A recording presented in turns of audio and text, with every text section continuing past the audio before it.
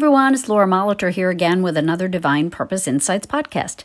I'm your host of this weekly program and Divine Purpose coach and spiritual activist.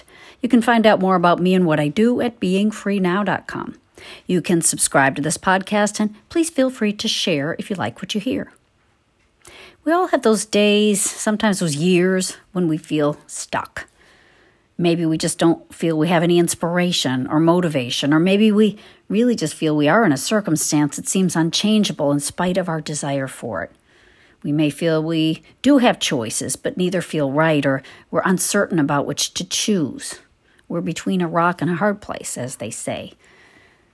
These times can be so frustrating and depressing. Even if we tend to be more positive and upbeat people who look at things with a more glass half full perspective, we still may feel at times that we're just really stuck, physically, mentally, spiritually. I find when I'm in a place like this, I tend to box myself in even more by feeling a sense of guilt that I'm not feeling more joyous and hopeful and grateful.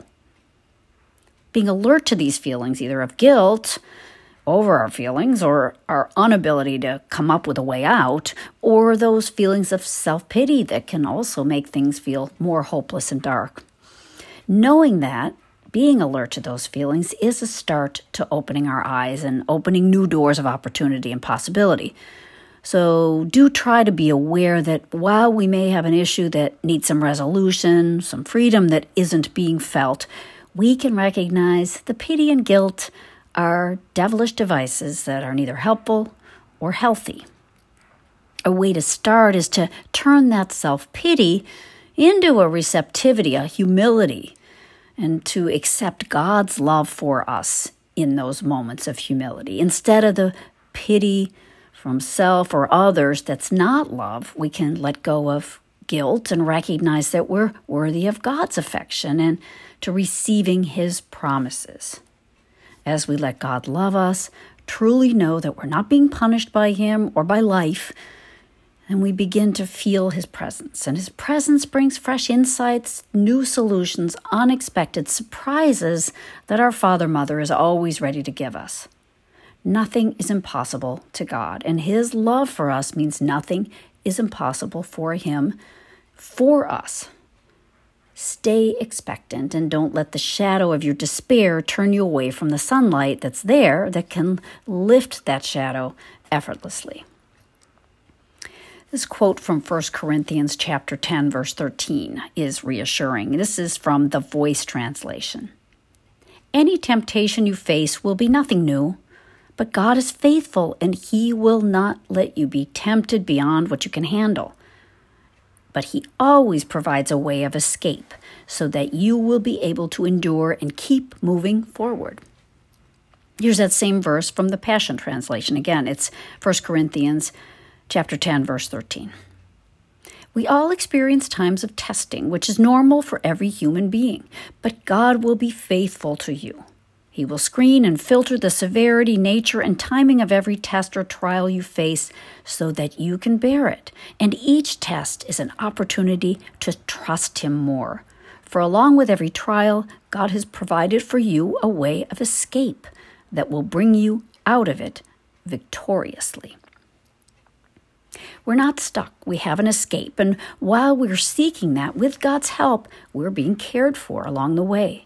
We're made stronger. We have released a little more of that ego that feels it must be in control or that isn't in control at all. We've released that to God, the divine mind and life that knows us truly, loves us deeply, and has our best interests always at hand. We can learn how to take these hours of challenge as times of opportunity to grow, not by being punished, but by having our thought give up what isn't serving us for a willingness to hear God's answers, those that bring peace to us and to all. God hasn't dropped us in a place of gloom and left us to figure our way out. He's never left us at all. He's right there. And knowing that already means the very place that we feel we're stuck in is filled with, illumined by the very fullness of love and the truth that can set us free. It's right there.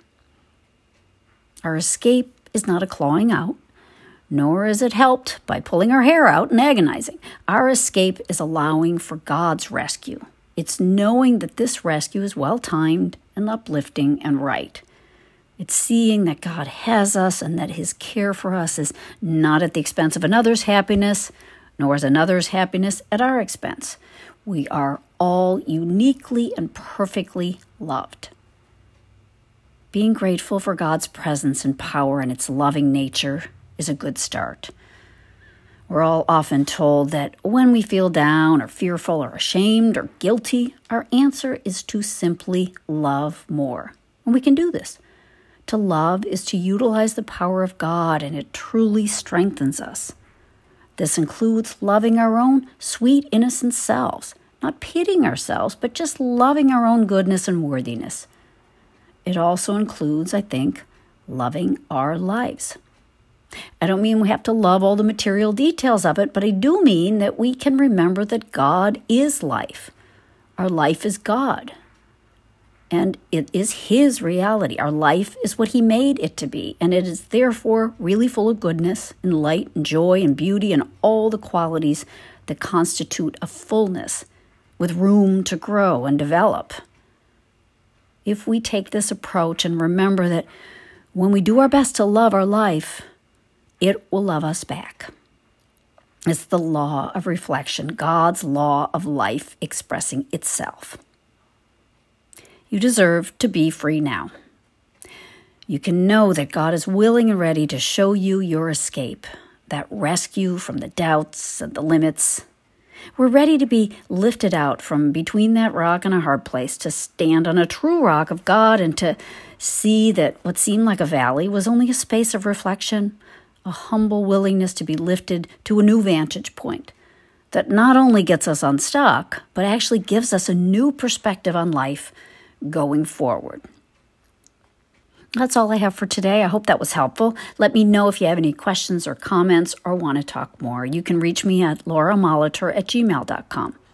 Thanks so much for listening, and we'll see you next week.